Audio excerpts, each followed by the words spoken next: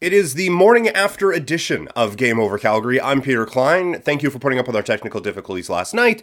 Still wanted to get something out here after a great performance from the Flames in Game 4 that has their series with the Dallas Stars now tied at 2. Get all your NHL playoff action at Sports Interaction. Before the game starts, live in play, or how your favorite player will perform, Canada plays at SIA. Doing it right since 1997. With the most competitive odds, Sports Interaction makes it easy to deposit, play, and cash out. Head to sportsinteraction.com/SDPN. That is sportsinteraction.com/SDPN. Must be 19 years or older. Please play responsibly. So, the sun is shining, birds are chirping, it's a beautiful day here in downtown Calgary as the Flames have evened up their series with the Dallas Stars at 2 games apiece after what I would consider to be the best playoff game of this era for this franchise. That might seem like a hyperbolic statement or anything like that. It's not, though. If you've been following this team as long as I'm sure many of you have been, you know this time of year has not been kind to the Flames. These types of performances do not happen for the Calgary Flames ever in the playoffs. Maybe in a play-in, and we can kind of convince ourselves, like, okay, well, it was after the regular season, so whatever.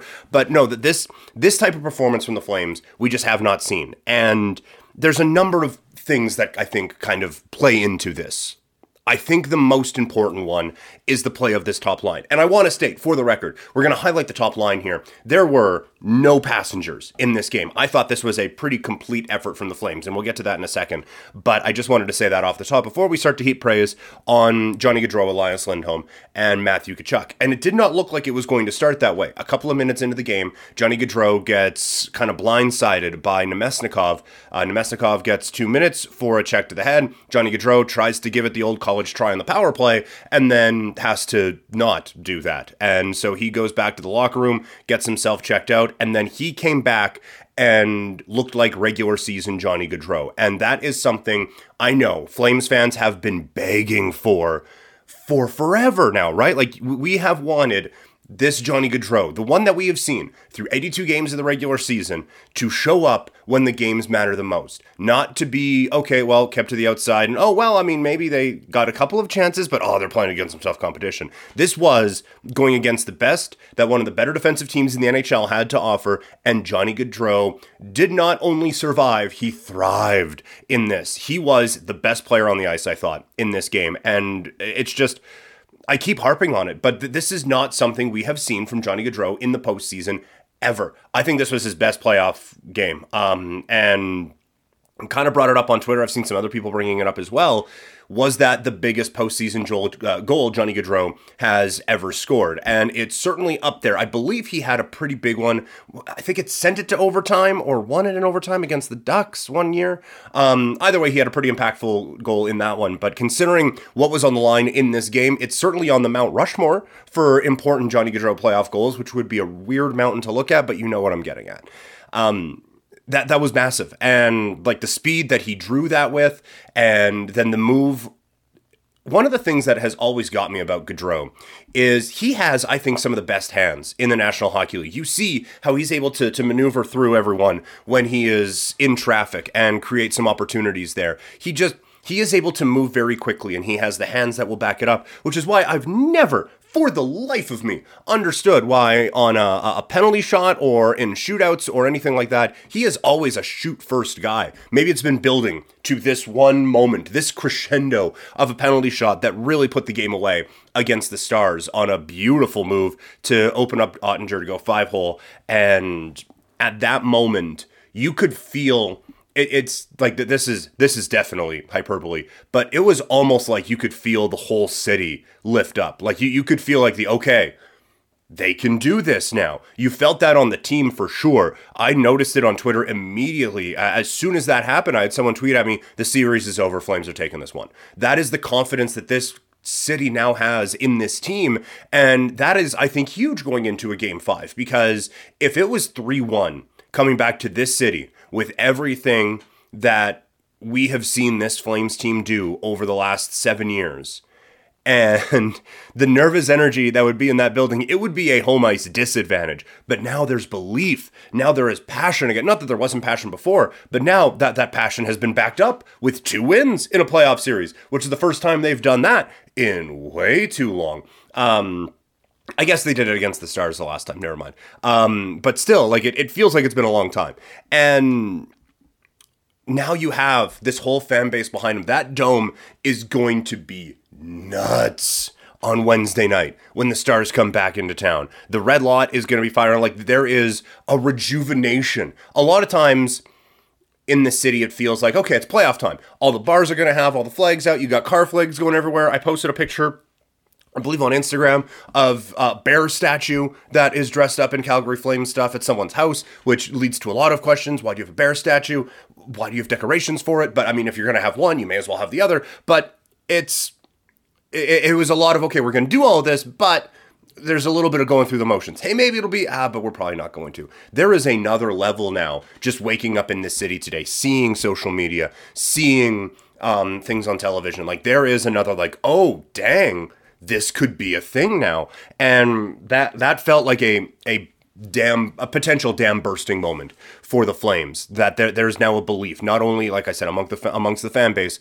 but amongst just everyone in this city now, that, okay, something can happen now. And I desperately need to get a more timely reference for this, because all my references apparently are in 2011. Apparently I was at my peak sports watching when I was 21 years old. But I remember, I'm pretty sure it was the 11 NBA Finals. Mario Chalmers was having just a awful time getting the ball to go in. And then at one point he got fouled and 2 free throws. And then all of a sudden, oh, I'm not missing again. And Mario Chalmers, for those who, because I know this is a hockey show, but for those who don't know, Mario Chalmers was a very good shooter on some pretty good, or some very, very good Miami Heat teams. But it wasn't falling for him. And then to see the ball go from his hand into that hoop, and the switch sound and everything, changed him, was a completely different player. I guess, while we're sticking with basketball analogies for some reason, Fred VanVleet in 2019 on the Raptors run to an NBA championship. The birth of his son was obviously a big thing, but once he started to see some of those shots go, he turned into a different player, and now he's rode that for 3 years. I'm not expecting that from Johnny Gaudreau, but maybe. Sorry, I'm getting all choked up talking about it. But for this team now to have the confidence to know you can do that, to have the proof of concept in Daryl Sutter hockey, because the first win, it was a good controlling win, it wasn't a fun win, and it was kind of a, oh boy, we squeaked that one out. But to have proof of concept now that you can go out into that team's rink with Pantera blaring and a 23-year-old goalie who looks like he's never going to be scored on again, and you can go in there and you can throw 50 shots at the kid, and 4 of them are going to go in. One of them's going to be into an empty net, but shut up, we're rolling. That you can go out and you can control a game against a team that has controlled you for about 120 minutes of hockey now. To be able to do that, come out the other side of that, respond to that, and pick up a win, I cannot stress to you enough how big of an impact I think this is going to be for the Flames. And when you look at how this Calgary team needs to play going forward, there's still not quite enough traffic at the front of the net. And I don't want to harp on many negatives here, because quite frankly, there weren't many of them for the Flames. It was a pretty complete performance in the 4 minutes that we had with Audie James last night, before our robot overlords decided that was enough for the day. But in the brief time we had, he said it was a damn near perfect game, and it was. Like, the forecheck was aggressive. Defensively, I thought they did a very good job of not letting Dallas get set up. Offensively, they stuck a team out there for 4 minutes. A couple of stupid penalties that I'm not super thrilled on, but overall, a very, very good performance. If there are a couple of nits to pick from this one, definitely need more traffic in front of Ottinger. And I thought they did a good job of at least creating a bit of havoc in front of the net and making life a little bit more difficult for him. But I still think that there is a little bit more work that can be done to plant some big bodies in front of that net, create some opportunities off of it, and really start to take over games that way, and just make life uncomfortable for that kid. And because he's been great, but it's been easy for him to be great so far. I think the Flames need to do that. the one another thing that I'm going to just highlight very quickly. You have a shift where you have the other team out there for 3 minutes, and I thought the Flames were great in that. Again, maybe not as many, super dangerous chances in that series to like maybe take full advantage of the opportunity that they had, but at the end of it, it ends in a penalty. And that's like, and then like Dallas goes out and Seguin ices it. And now you have them like dead to rights. And there's a penalty. It's a bit of a soft penalty, but it's still a penalty. And it was just like one of the things that's been frustrating about the Flames is just the timing of a lot of these things and the penalties that they've been taking and how frustrating those have been. And one of the things I've talked about on my other podcast is you see some of these teams that are having success, and it's timely saves and timely moments that they're coming up with big plays that are creating these great opportunities. And that was the worst possible time. You have a lead. Everything is going right. If Dallas scores on that power play, then all of a sudden things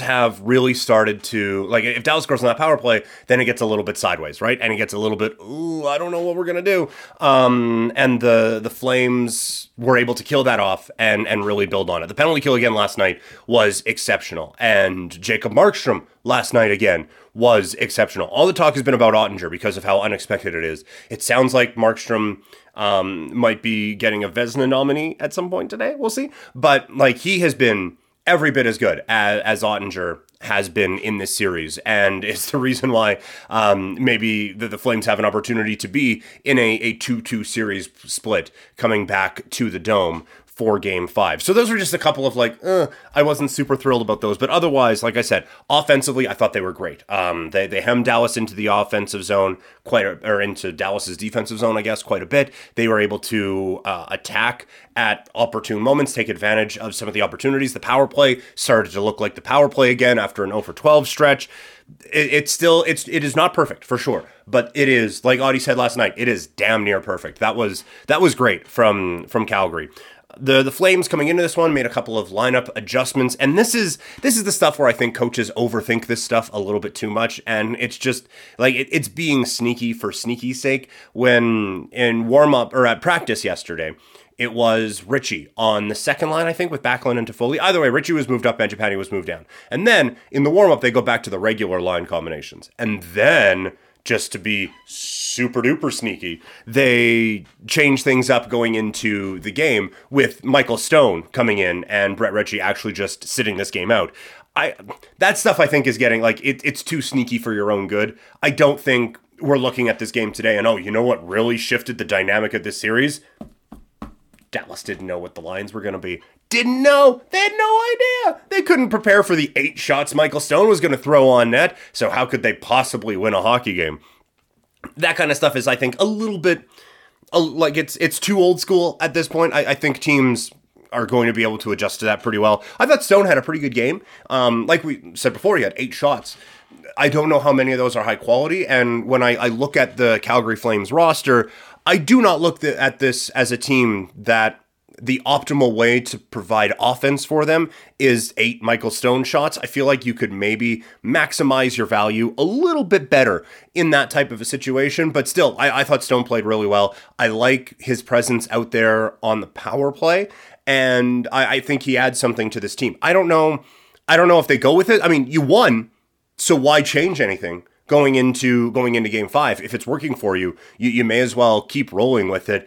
I think we got a bit of a glimpse into some of the negatives of that when Johnny Gaudreau was down, and it was this team has 10 forwards now. That's not necessarily ideal, although if a defenseman goes down, then you only have 5 of those, and it's just, there's never a good time to have anyone get injured, and there's never a good way to balance that. But overall, I think the adjustment that the Flames made with Stone out there, I don't think it was the reason they won, but it certainly didn't hinder their progress any. I I like the addition of Stone, and I think it can be pretty interesting going forward. And as far as the rest of the lines go, I don't know if there is another adjustment that you make necessarily, because like we said, they won and they played perfectly, almost perfectly. The only change is get a little bit of stuff to the front of the net. Also, another thing that I liked from this game, because one of the things we talked about coming into this was that Matthew Tkachuk has maybe been a bit too focused on the physicality of this. And it's been just being physical for physical sake and just being a pest for being a pest's sake. And I kind of compared it to the dog caught the car and now doesn't know what to do. Not that Matthew Tkachuk doesn't know how to fight or anything like that, but it was just like they would go out and they would crash, bang, boom. But you need to turn that crash, bang, boom into scoring opportunities. And they would just crash, bang, boom and then do nothing with it. And then, well, let's crash again. Okay, well, what about bang, boom? Nope, none of that led to anything. And so I like that Milan Lucic kind of set the tone right off the opening faceoff. And this is part of the old school that I know kind of people roll their eyes at, but I think there is something to this, where Milan Lucic is like, hey, look, Matthew Tkachuk isn't going to fight you. I, however, will fight you.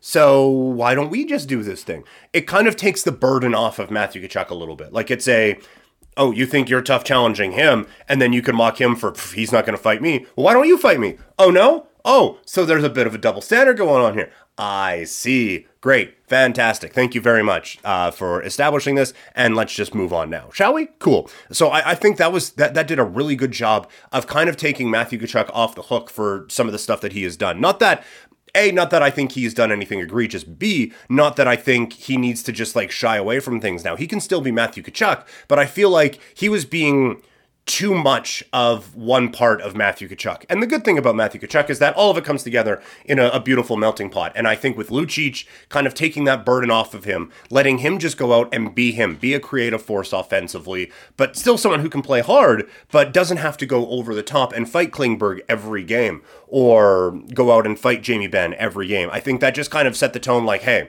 it's funny.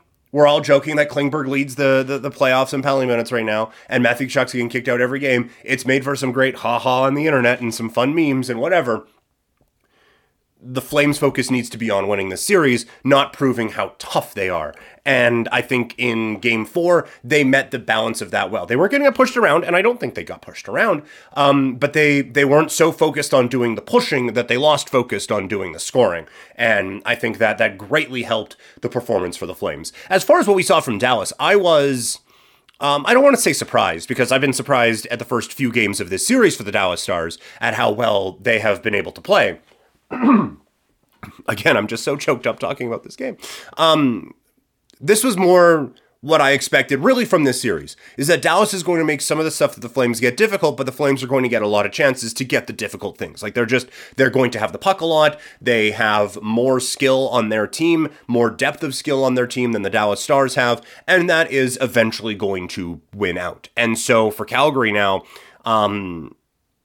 to kind of like keep that pressure on, because I think we talked about before, Calgary has kind of found that groove, that mojo, that swagger, if you will.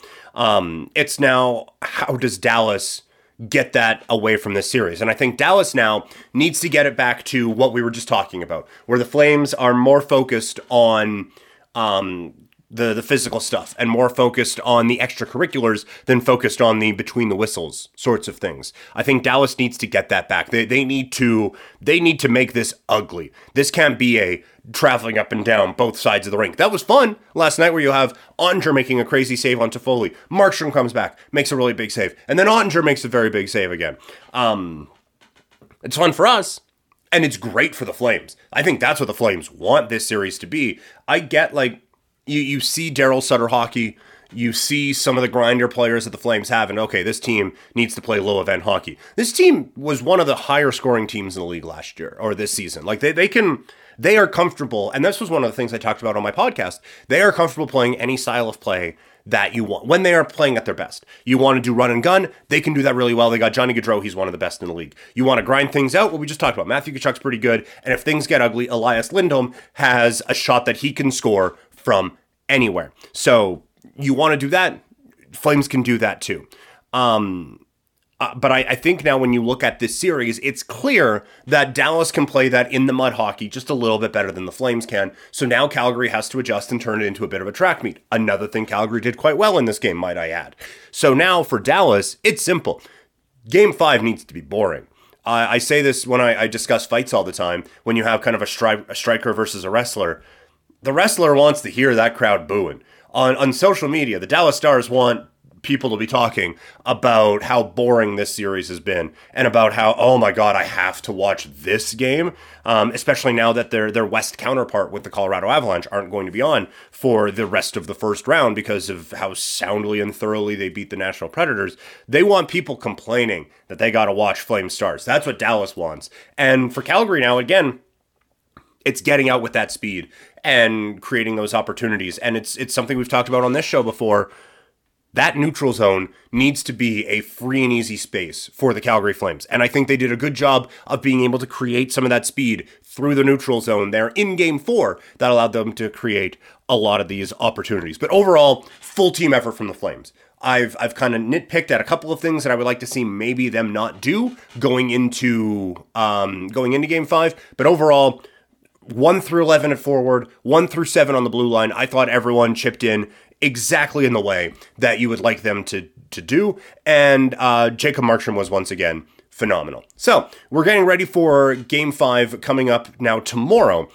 We are going to be working tirelessly as we deal with the technical issues that we had to make sure that doesn't happen again. So find us on the SDPN Sports YouTube channel where we're going to be live for Game 5, myself and Audie. And then if you miss any of that, or you just want to hear it again because our points were so mind-boggling that you needed to hear a couple of them, you can head over to just search Game Over NHL wherever you get your podcasts, and you can download and listen to those. Remember to subscribe to the YouTube channel, subscribe, leave ratings on the podcast platforms. As far as myself, if 20 solo minutes was not enough of me, you can find me on Twitter and Instagram at PrimetimeKlein, twitch.tv/PrimetimePK. I have a podcast, another one, it's called Couch Potato Diary. Talk a lot of Flames on there. We do a lot of Flames content over on twitch.tv/PrimetimePK as well. But you can find my podcast, Couch Potato Diary, generally coming out every Monday, Wednesday, and Friday. So thank you all for putting up with our technical issues. Thank you for being a part of what's been a really fun process so far